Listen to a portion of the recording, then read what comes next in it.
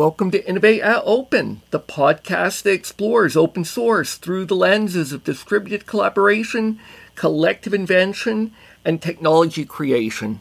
I'm your host, Gordon Half, Technology Evangelist with Red Hat.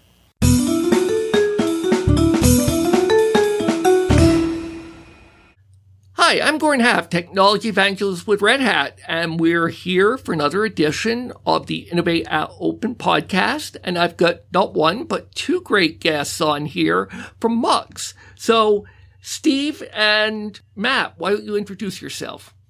Hi, I'm Matt McClure. I'm one of the co-founders of Mux. I run developer experience here, but I started relevant to this conversation specifically, I started the DMUX conference back in 2015 out of the SF video technology community that started in 2012. But yeah, that's me. Yeah, I'm Steve Heffernan, one of Matt's co-founders at Mux. And prior to Mux, was one of the co-founders of Zencoder, video transcoding startup, and creator of Video.js, the open source video player. Let's start by just talking a little bit about Mux for our listeners who may not be familiar with the company. Yeah, great. So at Mux, we build video technology for developers, trying to make this really hard problem of video streaming easier for people who are just trying to add video to their applications or build video services. And we have a handful of tools and services that help you do that, from video streaming API to analytics that help you monitor how well you're streaming the video. And yeah, we've been around since 2016 now.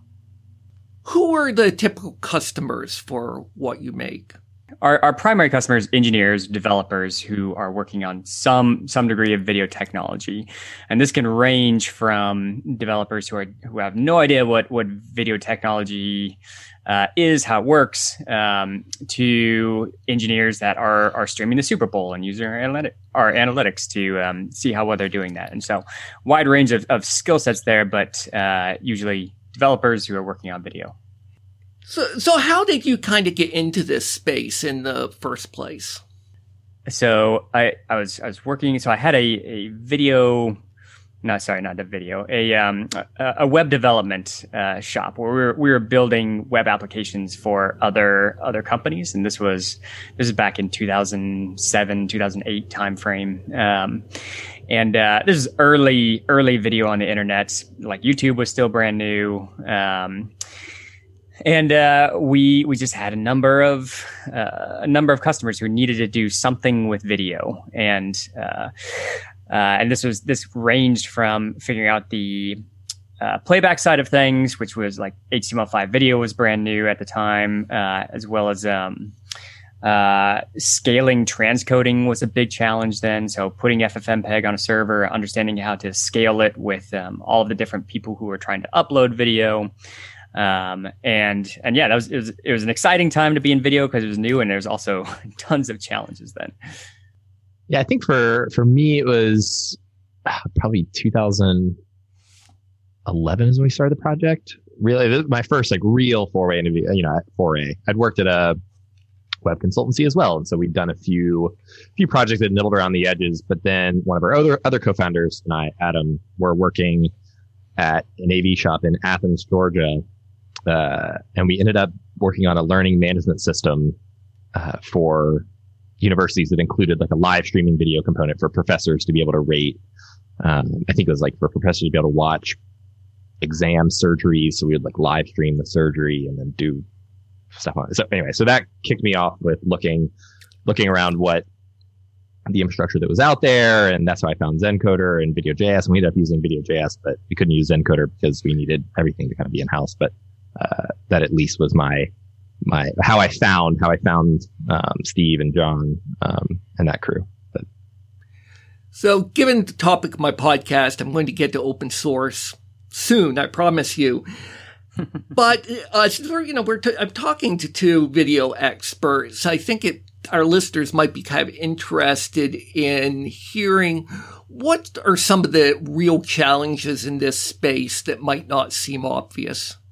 I would say, it's just the sheer depth of knowledge required to really do it well. Like, so when you think about abstraction layers across a lot of things online, like the abstraction layers for HTTP, for example, like you can build a web app pretty reasonably well with only a pretty basic understanding of how HTTP fundamentally works, right?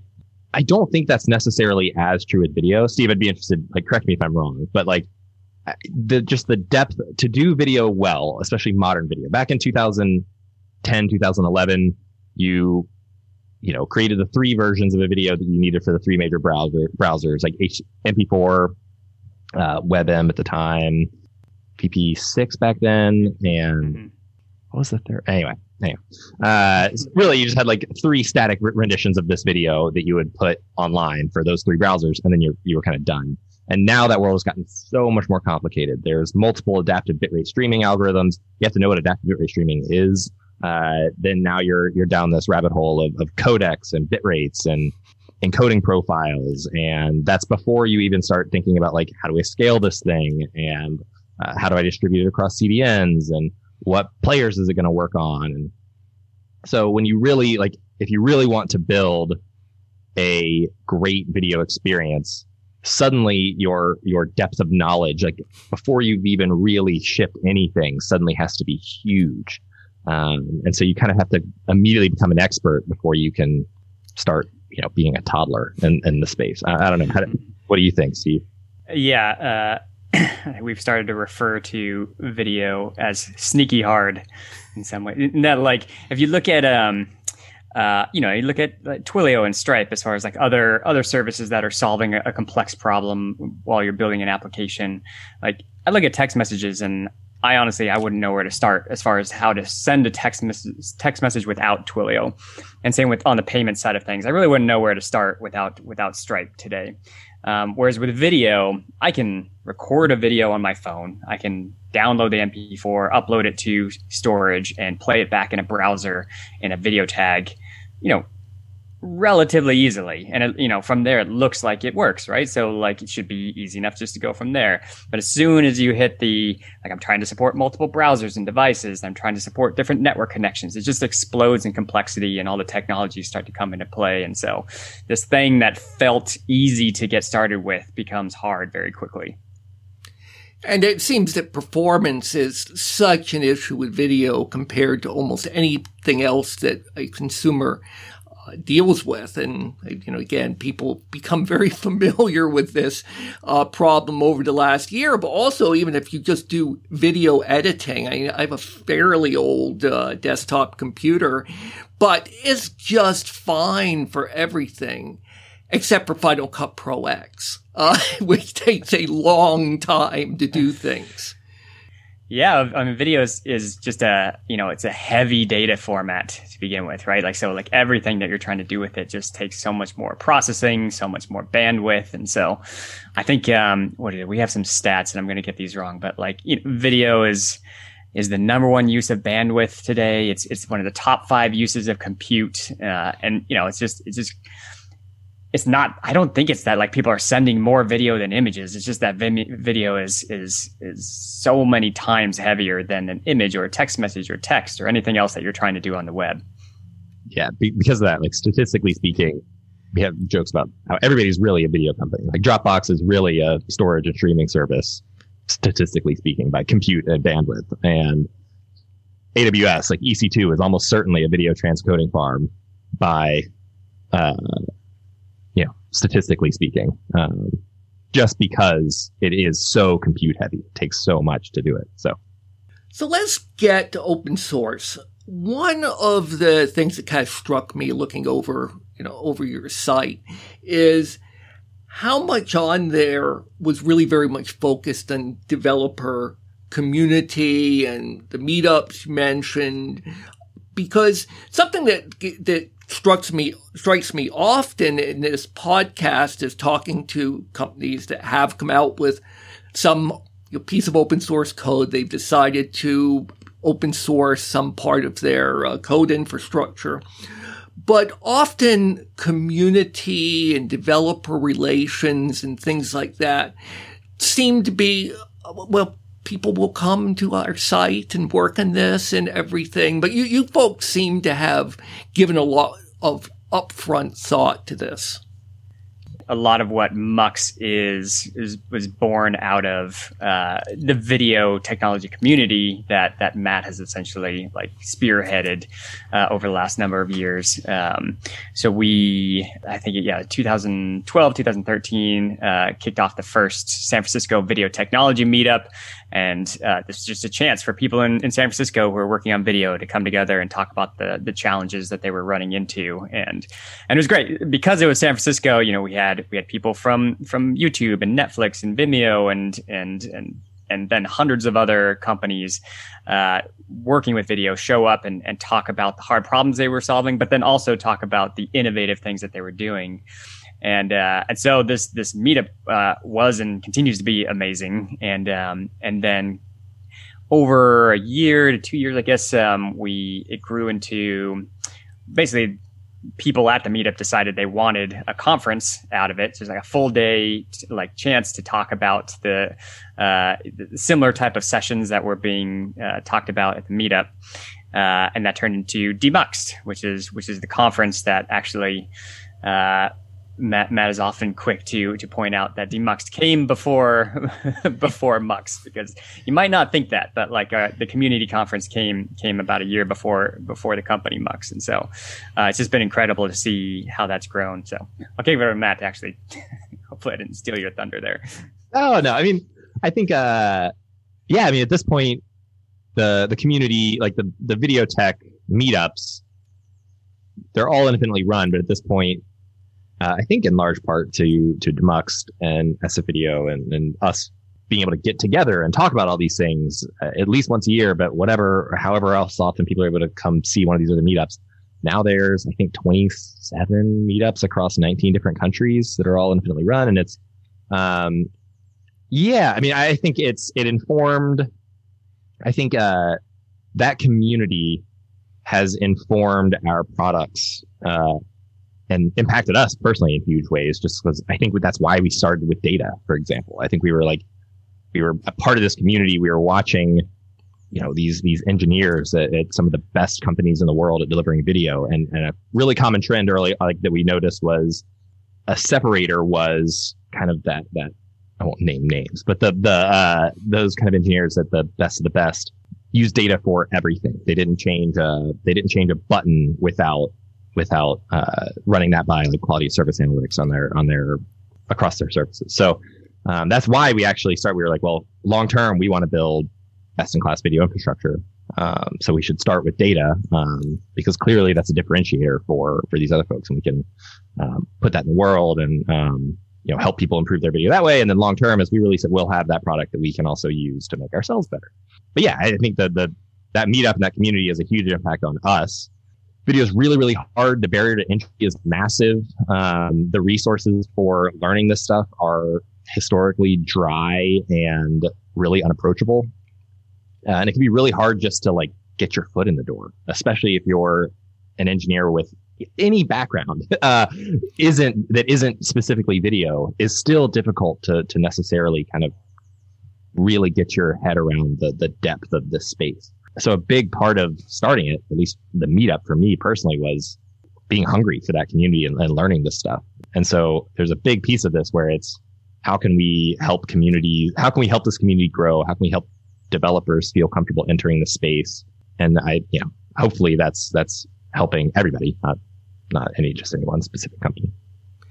How have you sort of maintained that through the last 18 months or whatever? Because I think a lot of companies, in some ways, they've seen their reach increase, but it's harder to really do that kind of hands-on mentoring, the hands-on sort of experience.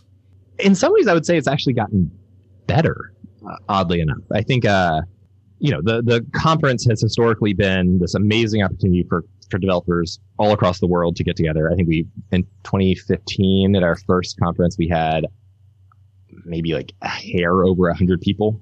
And at the 2019, which is the last in-person event, I think we had a little over 800. And then at the online event last year, I think we it's like 1100, something like that. So historically, that's been a great opportunity for developers all around the world to kind of have that one like flag in the sand. Let's all get together in San Francisco and chat or around this event. And the nice thing has been with being online, one like blessing has just been these meetups have been able to be completely global. Like we have folks from Australia join the San Francisco meetup. Speakers from London and Barcelona have spoken in San Francisco, and New York have spoken in Seattle, and just the cross-pollination between the community meetups and each other has blown up. One person even specifically has run a couple of global video tech meetups at this point, and given the global footprint, he was able to get all of the meetup organizers from around the world to host a meetup for an hour during their time zone to create a 24-hour video meetup that just kind of ran from 7 to 7. And that's the kind of thing that I don't think ever would have happened in 2019. So, for all of the negative parts of the last year, I think actually expanding that way of getting people together and talking and cross-pollinating ideas and relationships, I think that's actually been a huge benefit. Yeah, that's a pretty common theme I hear across tech companies. You can't really replicate the hallway track and the sort of informal social interactions all that well. And that's obviously not good.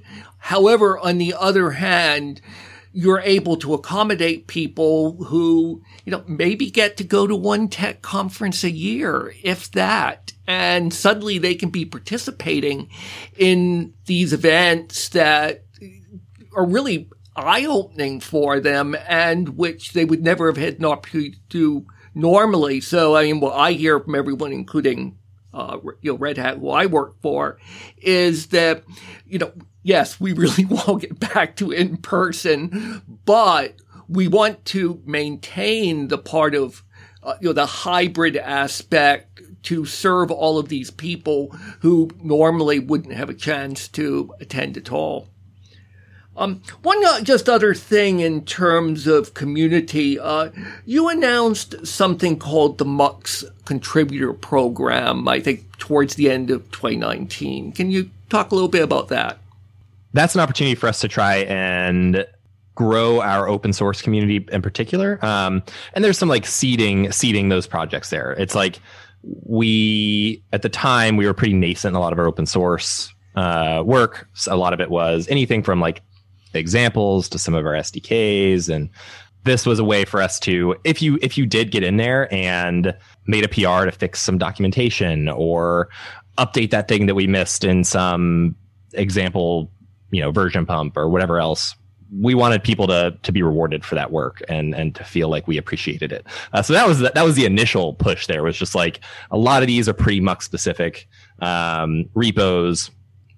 And so when people did contribute to them, it was a huge help for us. And so like just straight up acknowledging that and making folks feel rewarded and that we were genuinely thankful because we are. Now I think that's actually grown to we have kind of open source projects that are more directly community facing that aren't specific to us. And so now that program has grown to just like, how can we seed that community a little bit more, and get people engaged and involved. And it's, some of those things are, again, much less MUX specific, and something that's more interesting to anybody working with video. So it's not just like an SDK for using our API or an example for using our API. Now it can be things like UI elements for video players that you can or cannot use us with those things. So like, how can we get people excited and engaged and want to come like contribute to that project a little bit more? So maybe to bring this home, since kind of talking about the scope of your open source projects and, kind of your business a little bit, let's talk about business models for your company and how you think about them, how you think about the relationship between open source and your other types of commercial offerings.